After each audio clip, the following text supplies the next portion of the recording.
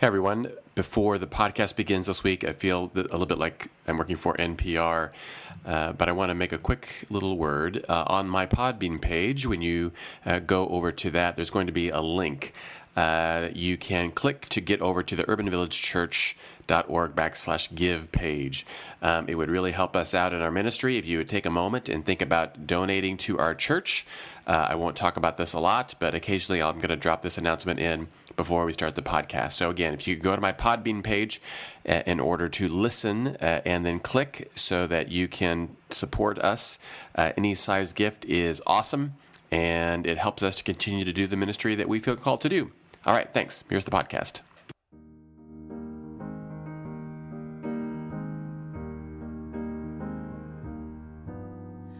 Be thou my vision, O Lord. Hi, this is Christian Kuhn of Urban Village Church in Chicago. Welcome back to my podcast, friends. It's great to have you tune in and download.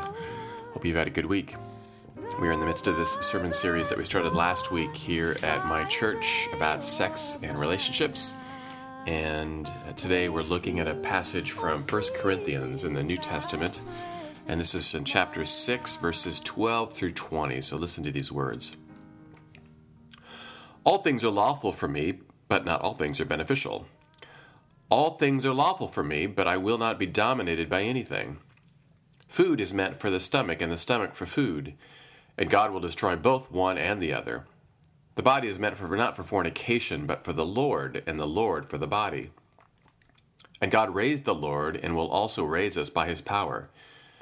Do you not know that your bodies are members of Christ? Should I therefore take the members of Christ and make them members of a prostitute? Never. Do you not know that whoever is united to a prostitute becomes one body with her? For it is said, the two shall be one flesh. But anyone united to the Lord becomes one spirit with him. Shun fornication. Every sin that a person commits is outside the body, but the fornicator sins against the body itself.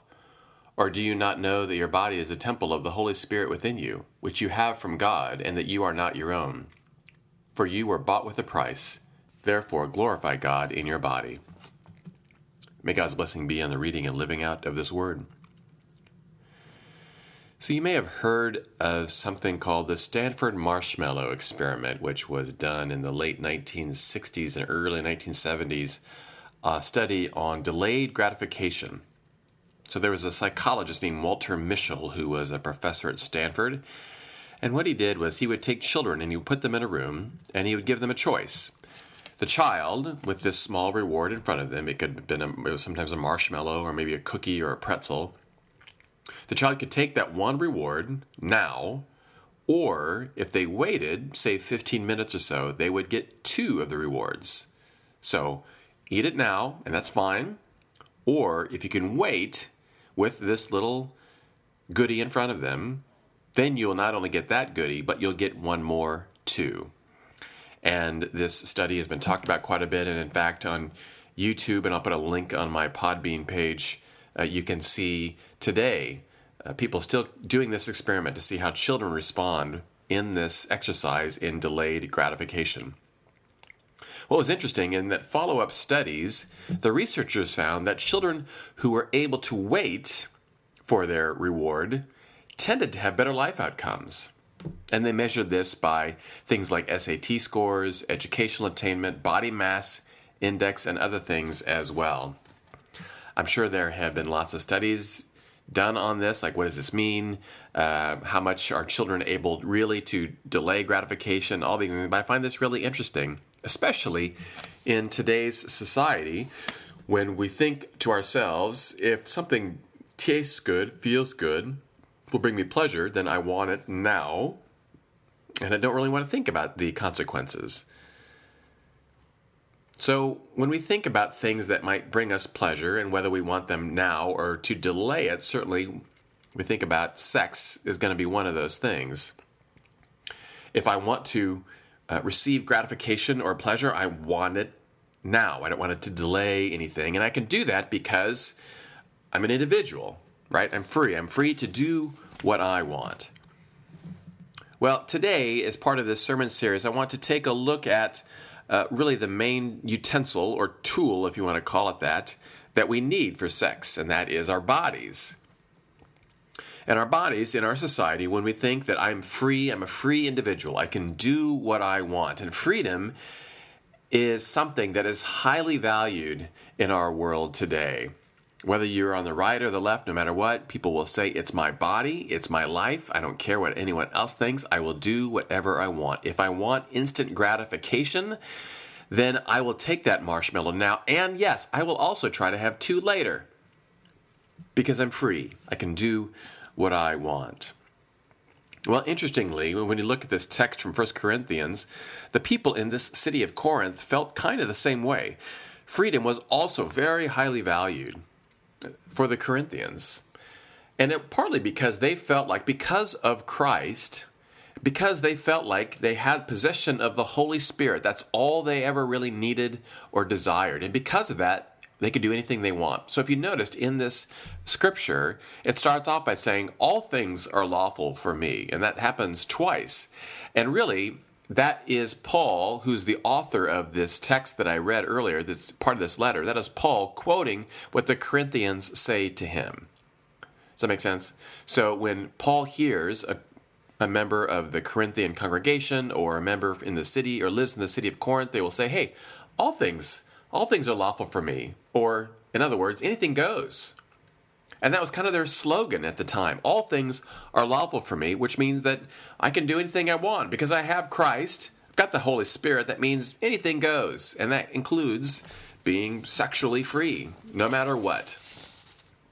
So Paul is doing his best to try to say, let's slow down a minute and bring in a counter view, a drastically counter view. Paul is saying you're not as free as you think. You are not your own. In fact, Paul says you belong to someone, and that someone is a capital S. You belong to God. Paul says in this text, our bodies are used for 2 things.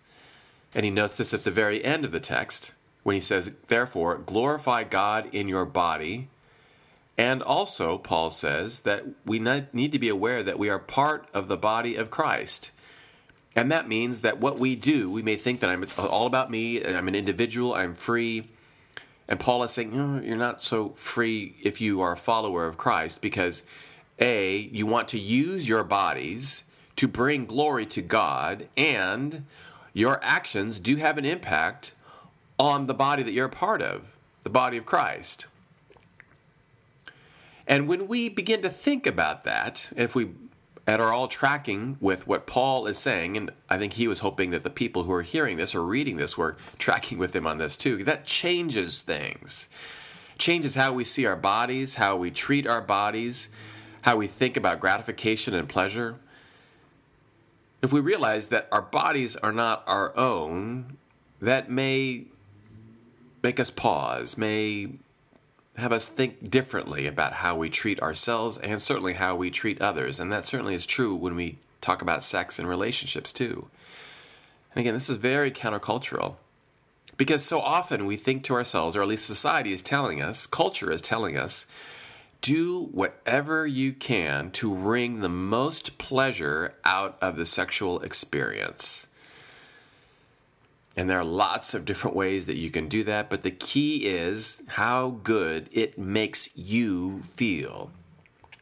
Now, I'm not saying that you shouldn't feel good when you have sex. What I'm saying is so often the message is what matters most is how you feel. I did an unbelievably unscientific survey this week about that. So I went to a search engine and I typed in, how can I have better sex? How can I have better sex? And there were 686 million responses according to Google. So then I typed in, how can I help my partner have better sex? And again, I realized totally unbelievably unscientific, but I thought it was kind of interesting anyway. 185 million. So still quite a bit, but the how can I have better sex had 5 times the number that how can I help my partner have better sex. So when we think about that, again, I think it speaks a little bit to our society and culture's emphasis on whatever it takes for you to get the most out of it, that's the most important thing. And so when we look at this and the whole thing about thinking about sex differently, and this is what Paul is getting at, that we can look at sex and relationships not just at how is this going to make me feel good, but Paul is saying, and I think he talks about sex in this too, we need to think and realize that we are doing this, we are part of this, and that somebody else is affected as well. Sex is not just about individual pleasure. In the Message translation of verse 16 in this text, it says this: there's more to sex than mere skin on skin. Sex is as much spiritual mystery as physical fact. And I think there's a lot of truth in that. This is what Paul is getting at. There's so much more here, not just with our bodies, but certainly with sex here, than just individual gratification and pleasure. So if we think about that, and then if we ask ourselves the question, well, how do I use my body, not just about sex, but in other ways too? How do I use this body that has been given to me? Am I using it to bring glory to God? Am I using it to be part of the body of Christ so that I am using my body to serve and love somebody else? Or am I only using it for self-pleasure? Am I using my body simply to make an impression on somebody, and that's the only reason? Or am I also seeking to glorify God and to serve others? It's an important question. Like, how do we think about our bodies? So often in our society, again, we think about bodies and we think about, often our first reaction might be negative. Like, we might feel shame in certain parts of our body. So if we think about, I want to use my body to bring glory to God, our first reactions might be, well, but first I need to lose a little weight, or I need to make this slight change, or I don't know if I can do that because of my hair, or because of this part of my body that isn't shaped exactly the way I want to. And so thinking about having our bodies bring glory to God might be the last thing that we would consider. And yet this is Paul's encouragement to us. I was reading this week an article by an Anglican priest and author. He was the Archbishop of Canterbury, so essentially the head of the Church of England for a number of years, a man named Rowan Williams, wonderful author. And he wrote an article quite a few years ago about sex, and was really trying to have people think about it differently, and to think about how they can use their sexual relationships in order to further and make another feel more loved and more desired. So I'm going to read two quotes from what Williams said that really touches on this. He says this: "To desire my joy is to desire the joy of the one I desire. My search for enjoyment through the bodily presence of another is a longing to be enjoyed in my body. We are pleased because we are pleasing." And then he continues, "And the moral question, I suspect, ought to be, how much do we want our sexual activity to communicate? How much do we want it to display a breadth of human possibility and a sense of the body's capacity to heal and enlarge the life of others?" When I read this, it really made me stop and reflect and think about myself as a sexual being. I have never thought about it necessarily in this way. But and I encourage all of us to think about this, can one's sexual activity display a breadth of human possibility and allow ourselves to help heal and enlarge the life of another? Isn't that interesting? That we might be able to see ourselves as bodies, as physical beings, and we might be able to use these bodies in lots of different ways to enlarge the life of another. That is glorifying God. I think that's what Paul is getting at. That is what it means to be the body of Christ. That if we can use our body in lots of different ways to help heal and enlarge the life of another, and that includes our sexual lives too, that we might think about, how can I help heal or enlarge the life of my partner as well? Last week I mentioned this GPS of sex, that sex is gift, that sex is perplexing, and that sex is selfless or sacrificial, that it is not just about you, but that somebody else is part of this as well. How can my body enlarge the life of the other when so often we think of our bodies maybe as being a little awkward? We're not fully 100% pleased with how we look or how we act and respond.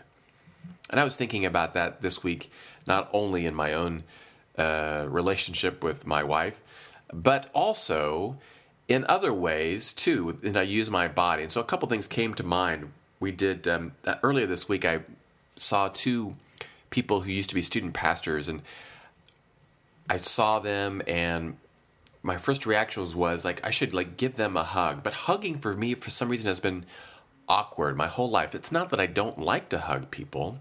I think so often I think a lot about it in that I think we're taught as clergy like there are boundaries, and I don't want to come off as being overly sexual, or I don't want to abuse any power that I might have in this position. And so what turns out to be kind of sometimes awkward physical touch and hugging, and that doesn't really necessarily feel satisfying either. We had a leadership conference at Urban Village this morning, and one of the people from my church, a woman named Lois Snavely, was teaching us about how we can use our bodies and relax our bodies so that we can be more welcoming, and that we practiced shaking hands with one another so that we weren't robotic. We practiced hugging, acknowledging that there are some people for whom hugging is an issue. They may not like physical touch, and or be uncomfortable with physical touch, and that's perfectly okay. But at least to begin to figure that, how can we be a welcoming presence? How can we use our bodies to enlarge the life of another in that way?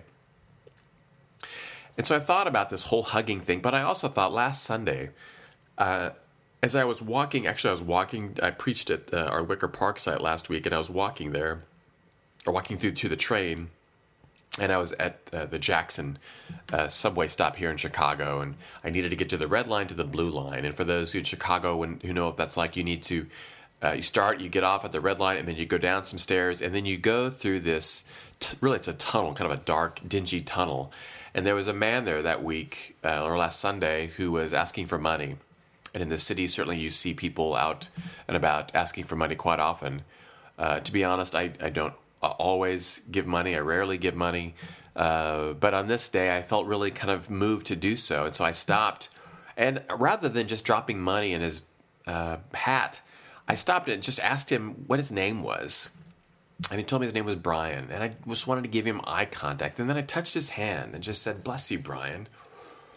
And I just had a feeling that in that moment, just that simple act of a physical touch, that made a difference. I have no idea if it did. Maybe I was just patting myself on the back a little bit too much. But in our society too, especially when either you notice, or you may even, because you come across people who are poor so often that you don't even see them as people.